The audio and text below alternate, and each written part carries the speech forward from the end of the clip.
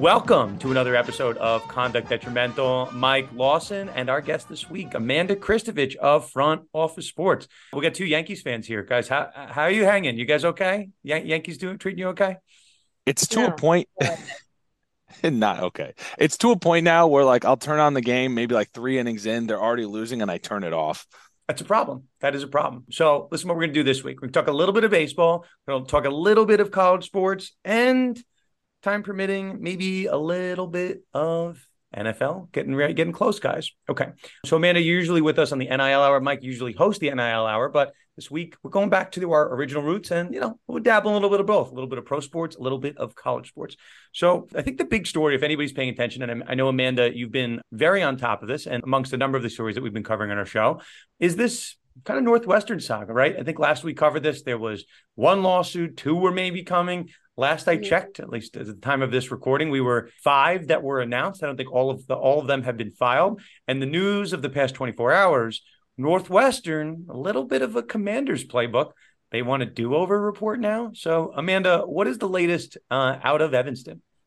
Yeah, so I believe actually as of today, there have been at least 9 lawsuits filed against Northwestern, some of which named plaintiffs, some of which like John Doe situation. But yesterday, Northwestern, as you said, they want to do over with their investigation. They hired former U.S. Attorney General Loretta Lynch to conduct a review of what is going on in the athletic department, because apparently the report that they conducted over like a 6 or 7 month period with another law firm that they, by the way, haven't released wasn't good enough. So now they're bringing in the big guns. And I will say that all of the attorneys for the plaintiffs for all these lawsuits are eating this up. Right? They're just eating it up. They're going on Twitter, they're going on press conferences, and they're saying, well, Northwestern just proved themselves that the original report wasn't good enough. So they themselves weren't really monitoring what was going on.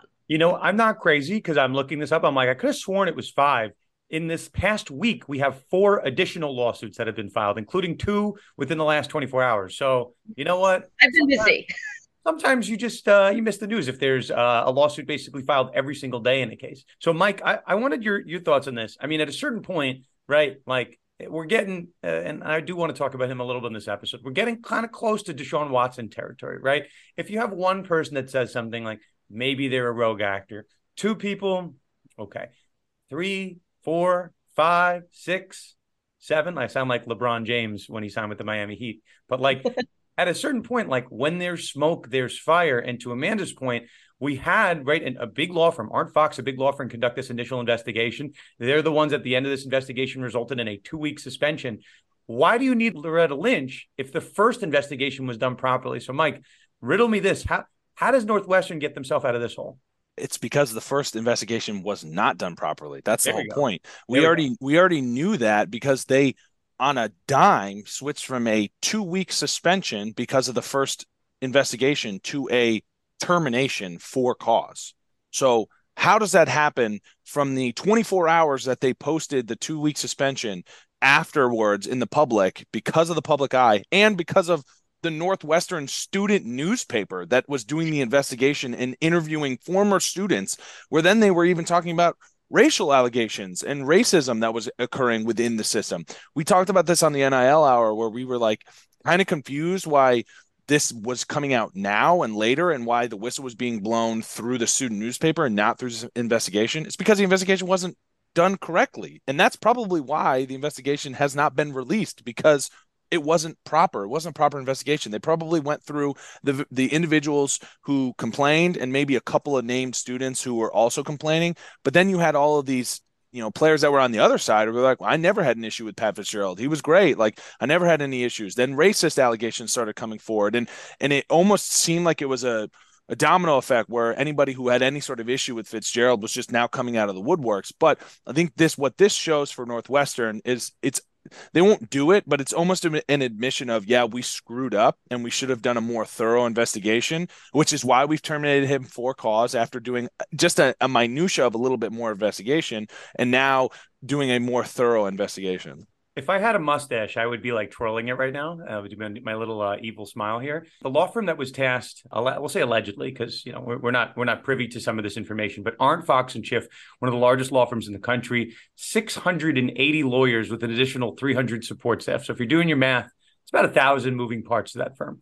You have and they call this in the biz, which Mike and I are familiar with. Amanda will teach you all of our legal lessons. They call that big law, right? There's just one word. Oh, I know all about big law. Shout out to my friends who work in big law. Well, hopefully they don't work at Arndt, Fox and Schiff, because I'm about to say something bad about Arndt, Fox and Schiff. But can I just interject really quickly? First of all, don't worry, it is public information that they were the law firm that was hired. Second of all, I'm sure you guys caught this, but maybe some other folks didn't. One of the groups of attorneys accused them of being too cozy with the general counsel at Northwestern, and basically said, in so many words, before the Loretta Lynch thing came out, that report was, not legitimate. I reached out to them for comment and they did not respond. No, that's legitimate. So a couple things here, and we've talked about this, and I said pulling at Commanders, right? Just so people have some frame of reference. The Commanders, they hired, or I want to say Dan Snyder hired Beth Wilkinson. That's who he hired to conduct the investigation. And then at some point, the NFL intervened. And, I remember being on this podcast with Dan and Mike. I remember doing episodes with you, and we're like, if the NFL is going to intervene, why didn't they fire the hand-picked person? That seems kind of odd. And shocker, that report turned out to be that oral report, that verbal report, the one that wasn't written, and everyone had an issue with it. So then they hire someone in, quote unquote, independent, but it's hired by the NFL. The NFL picks, and that's Mary Jo White. That's the Mary Jo White report that put the nail in the coffin for Dan Snyder. Shocker that an independent report was effective here. So when some of these, and I don't want to say all firms, but some of these big firms, right, they have an in with the client, with Northwestern. They've been with them for years. And the purpose of this report is basically to tell you how horrendous your employees were, how terrible they were, right? Like what was going on underneath your nose. Like, oh, so you have a degree of like, I don't know, maybe a degree of separation you should have. Maybe you should bring in a new firm. Maybe also you shouldn't be working with a firm that has 1,000 moving parts. Maybe you just need, right, one or two people to ask the right questions. You can't just play the blame game. I don't know about you guys, Amanda. I know you write a lot of your articles solo. Mike, I know you work sometimes as a team. Sometimes you work solo.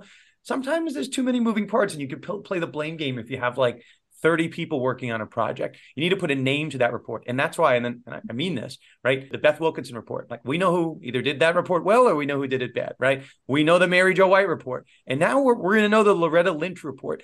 I think gone are they going to be these days when they just said like, this is the Arndt, Fox, and Schiff report. Like this is just the report from this law firm in general. I think there needs to be some accountability to it. And I think for better or for worse, Loretta Lynch is going to bring that accountability. Mike, do you think that Northwestern could possibly mess this up a third time here? Is that possible?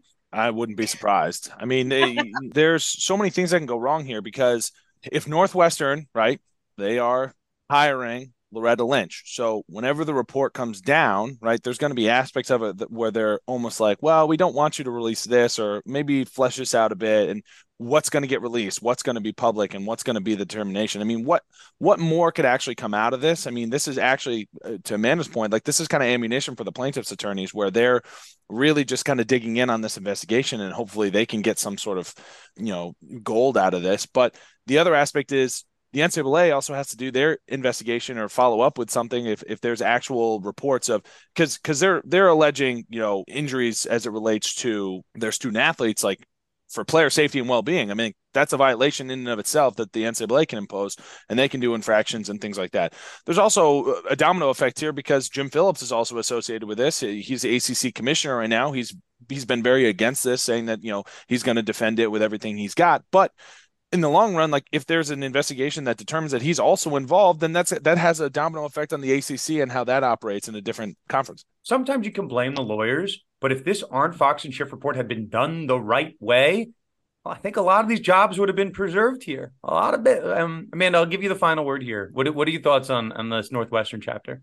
A couple things. First of all, I don't know that the report itself wasn't done correctly so much as since it didn't need to be public, the Northwestern officials themselves swept it under the rug. That's something I wonder, right? That is fair. It's a good point. Another point to what the NCAA is going to do about this, we learned this with the Baylor Art Briles situation. The NCAA does not have any rules against sexual assault or the mishandling of sexual misconduct allegations. So just keep that in mind, because most of these allegations are of two different natures, right? One of which is like sexual abuse and one of which is racial abuse. There is no rule in the NCAA's hundreds of pages against that. So just keep that in mind. And then the last thing that I have, which is going to be a question for you guys, is Loretta Lynch does now work for another big law firm, right? So, but she's doing this investigation completely on her own, or is she going to be bringing in, what is it, Paul Weiss? It's fair, but at least the short answer is I'm not sure we know that. But I think in terms of accountability, this is the Loretta Lynch report. Her name is on the report. Yeah, so she's going to be incentivized for it to be legit. Sometimes, and I've done this a handful of times with clients when like they want to do a press release and announce that I'm working for them. And there's sometimes a value to the press release of saying like, this person is working for us. Maybe I'm sure if people dig long enough, they can figure out the lawyers that were on the Arndt, Fox, and Schiff report. No one's talking about that. They're just hiding behind the nature of the firm. There's other examples of this. I'm not going to name other firm. I don't know anybody at Arndt, Fox, and Schiff. And if we have a listener that's there and they want me to stop talking about the firm, I'll take it under advisement.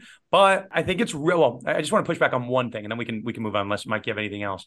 The fact that they're commissioning a second report tells me that the first report was wrong. It just does. I didn't know if the first report was wrong or if they wanted to save Fitzgerald, they wanted to spare his life, and someone else can volunteer as tribute. But like at the end of the day, I do think the report had to have been wrong, and especially reading in the comments from Northwestern, I couldn't. And I'm sure Mandy, you were following this closely. The AD was basically saying that he wasn't quite saying like, I thought more about the report. I think he was also acknowledging that he learned more information over the next couple of days. So there is a lane here, certainly, where like maybe Arndt, Fox, and Schiff wasn't able to speak to some people. And then those people ended up going public after the report went public. So there's a lane here, which I'm sure the law firm's going to try to, throw themselves in to try to say, hey, we spoke to everyone we could. We didn't figure out everything.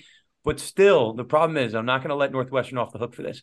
They knew via that report that I think that was largely corroborated by the evidence. Was basically the assumption? I think that was the word. There were 11 athletes, I believe, who corroborated the football. And it's like that should be enough, right? Should be enough. Enough for a 2-week suspension? Enough for at least a 2-week suspension. That was the issue. A large number of them corroborated it, yet they only gave him a 2-week suspension. And his defense in the initial aftermath prior to his being, terminated was like, I never knew about this going on, which like we've talked about on the show, like that's not a defense. That's not a defense not knowing. You should know. And the fact that you don't know, probably independently fireable. But I digress. Let us stick, Amanda, since we have you, let's stick in the college sports realm. Mike, you want to give us the latest on Iowa State? I shouldn't be laughing at the story, but it's a little humorous.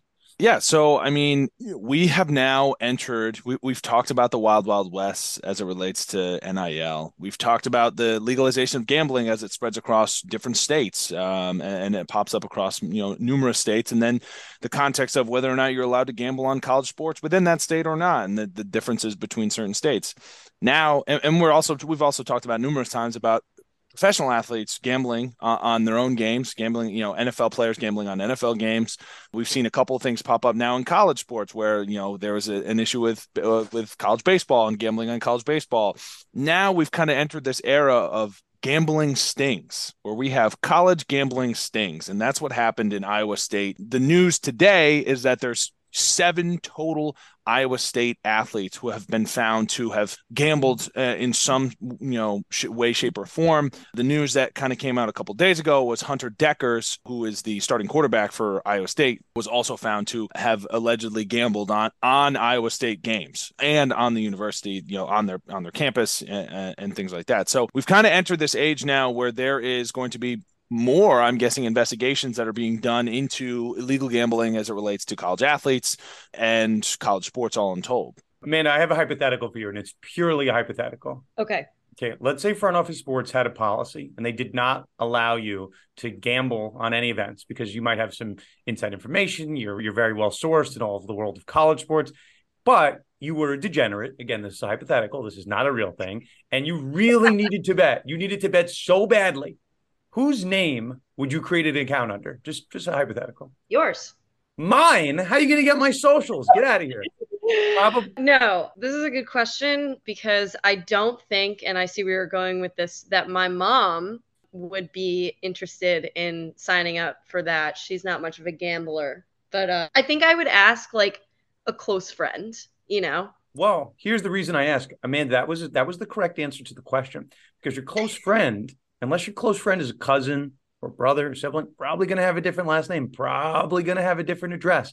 But these 18, 19-year-old kids, their primary residence, if you look at their driver's license, it's probably got an address that would be similar to a brother, a mother, a sister, a father, someone that lives in the house. So, Mike, the part of the story that you left out, which this is the part I find some humor in, these kids, I think, were smart enough. They didn't pull a Calvin Ridley, at least for the most part. This so-called gambling sting at Iowa and Iowa State. They're signing up accounts, according to the reports out there, FanDuel and DraftKings accounts, under the names of people's brothers, under the names of people's mothers, and shocker, there's going to be a little bit of trail of breadcrumbs here. Amanda, do you think these guys play any college sports again? Or you think that's it? You think this is the death now? I mean, I think this is it, because the NCAA, and what's so ironic about it is that the NCAA was like just about to, if I'm remembering correctly, loosen their gambling infractions, like because they were recognizing that so many states had legalized gambling, because they used to have like close to a zero tolerance policy on,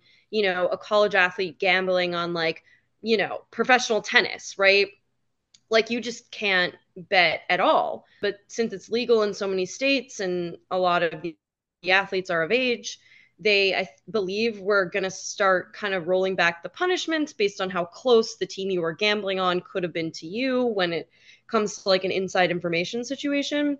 So I think the NCAA is going to come down hard. And also, I mean, aren't these criminal charges? Like, are they even going to be like what is going to happen to these players off the field is my other question. Well, that's the question, Mike, and I'll let you give some color on that too. I mean, this is the tampering allegation. So usually when you have a word tampering, right, maybe records are being deleted, maybe things are being changed. I know for my IRS records, like I had to pull all of my gambling logs. It's legal to gamble in New York. I'm not a college athlete. I have no ramifications or anything for doing that. But I don't know what they were doing, modifying things, tampering records. So there are 7 players. Gambling investigations, Iowa and Iowa State have resulted in criminal charges against 7 current or former athletes. It's certainly notable. The other thing that we should say, just as a kind of an interesting footnote, we talked a little bit last week on the show about the NFL gambling suspensions.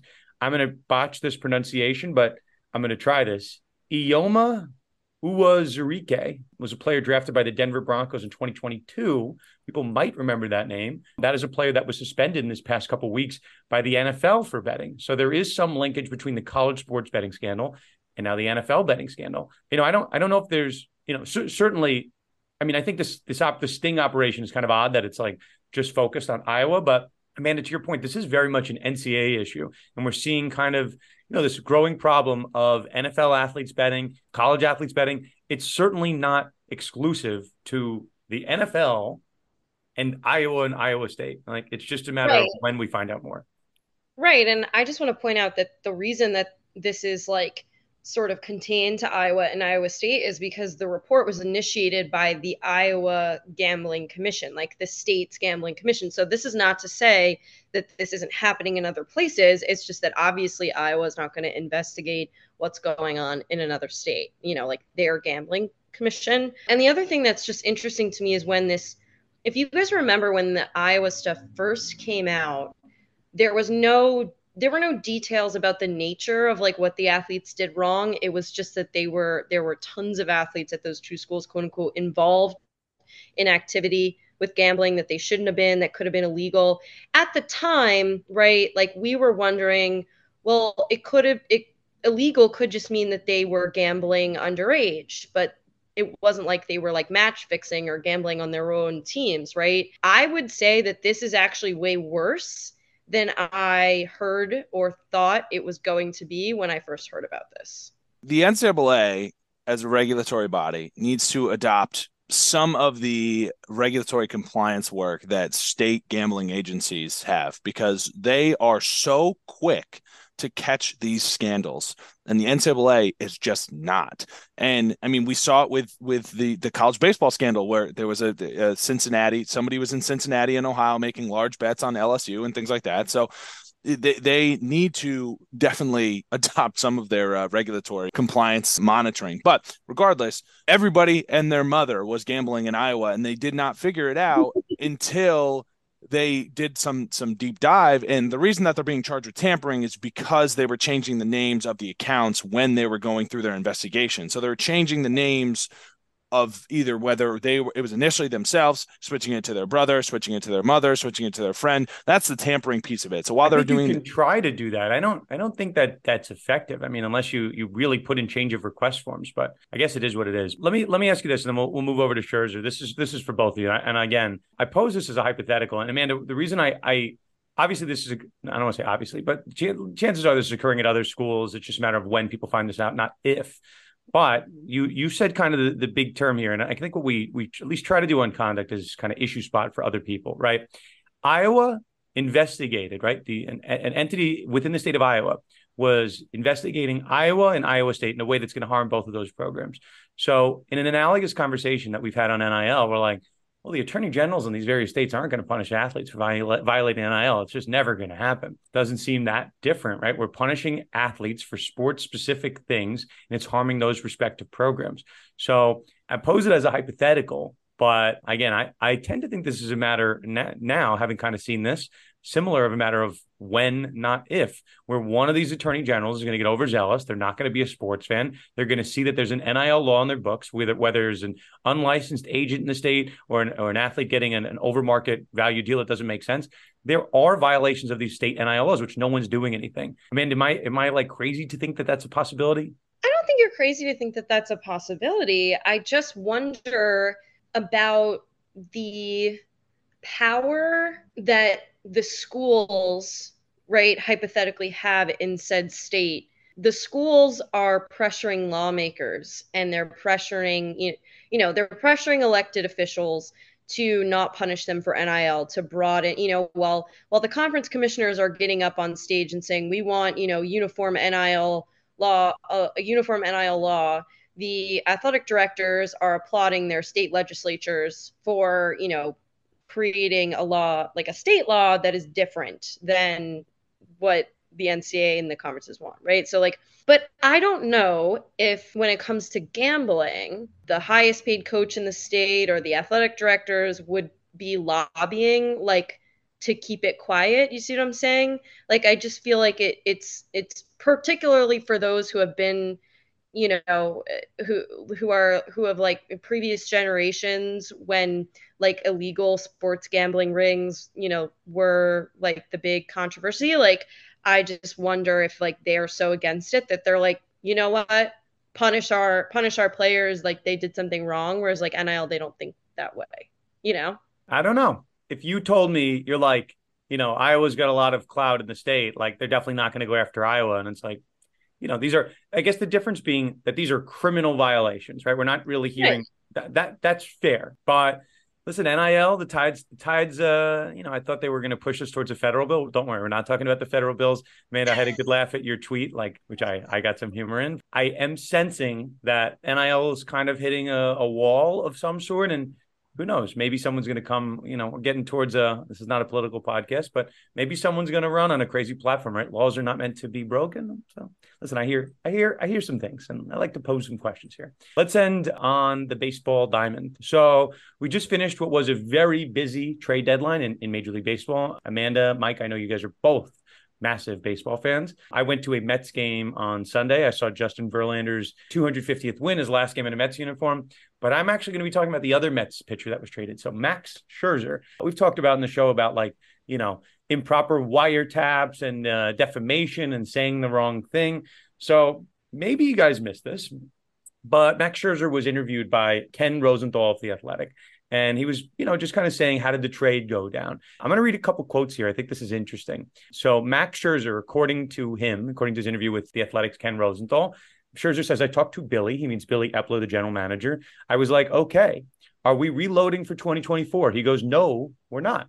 Basically, our vision now is for 2025, 2026, 2025 at the earliest, more like 26. We're going to be making trades around that. So from that quote that Max Scherzer publicized, right, we talk about defamation a lot, that is now a public comment. Max Scherzer has said that he heard from the Mets GM that they're going to be tanking, not just this year, which I think everyone's aware of. They traded their two best pitchers.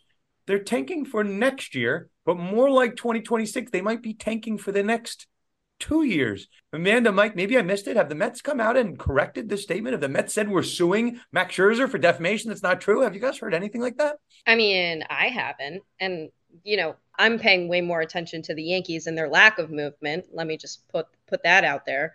But, and this is a question that, I've been thinking about is like, okay, well, in baseball, tanking isn't really illegal. We just spoke about, right, technically. But what the Mets are doing just didn't make any sense to me. I don't know.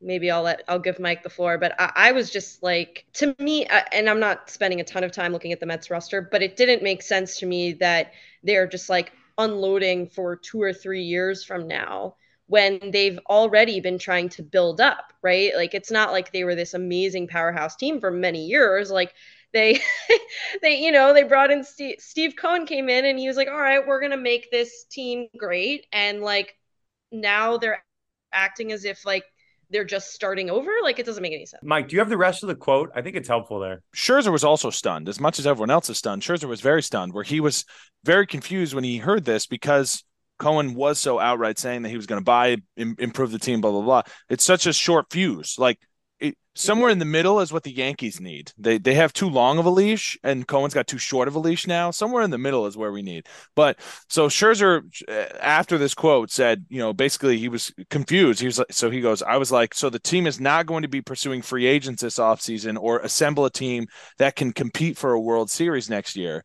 He said, no, we're not going to be signing the upper echelon guys. We're going to be on the smaller deals within free agency. 2024 is now looking to be more of a kind of transitory year. So Epler is basically telling him that 2024 is a wash. See, this is the part, and I think we as lawyers, right? And Amanda, you're an honorary lawyer, you're honorary JD for the show. Oh my goodness! You have it. You're a recurring guest, so you're all good. But here's the thing, right? Like in law, we say it in a lot of different ways in defamation cases and, kind of false light cases. The truth is an absolute defense. So the Mets are not coming out here and saying it, right? When someone is fired from their work, sometimes they sign releases or NDAs, non-disclosure agreements. Maybe in baseball, when you get traded, they should make you sign something on the way out because Max Scherzer is kind of torching the Mets on the way out. You guys know the story as Mets fans or as Yankees fans. I think this is the reason Scherzer was asking a couple years ago, right? And Mike and Manny, I'm sure you can speak to this sentiment as Yankees fans, but Aroldis Chapman was on the Yankees, gets traded to the Cubs, and then as a free agent, after the Yankees get all their prospects, they get a giant haul from the Cubs. He goes back and signs with the Yankees. So do I have that right, guys? Is that what happened? That sounds like kind of an amazing deal for the Yankees. Mm-hmm. Yeah, I mean, I was saying that from, of course, you've got like this truth is an absolute defense, what you're saying. Like, we don't know exactly what happened. It's behind closed doors where they end up trading Chapman, who was at the time, it was in July. It was like at the deadline almost. Right. So halfway through the year, the Yankees were not having a good year in 2016. They trade Chapman to the Cubs. I have to imagine that Cashman sits down Chapman and says, hey, we're going to trade you to the Cubs. You're going to go win a World Series. Next year in your free agency, we're just going to sign you back because we don't want to waste you for the rest of the season. But I think that's what the Max Scherzer was basically getting to. Like, hey, if you're going to trade me now, right, can you guys just maybe like trade back for me? Can you kind of retool? Well, it was also strategic here where the Yankees also got 4 big players, 2 of which are on their starting roster right now, Gleyber Torres and Billy McKinney. So how about the Mets? Right? The Mets got a giant haul here too. I mean, I think the Mets got a sweet deal out between giving Scherzer and Verlander up. They got a big deal out of it. So Scherzer's getting paid $43 million this year, and next year he has a $43 million player option. So my vantage point, listen, again, looking for issues all the time on this stuff. I think Max was curious. Why would Max Scherzer care what they're doing in 2024, 2025? Maybe he wants a path to return to the team. Maybe he likes New York. Maybe he wants to put his roots down and come back here, right? In the following year with a trade, signing back in free agency, right? I imagine he's going to opt into that $43 million player option. But very odd that Scherzer kind of torches the Mets on the way out. I don't know what other way to put it. There's no defamation case here. There's no case here. It's kind of the assumption of the risk when you tell a player something confidential and then you let him leave your clubhouse. So I guess I'm surprised we don't hear more of this. I guess good on Max. What if the players are asking?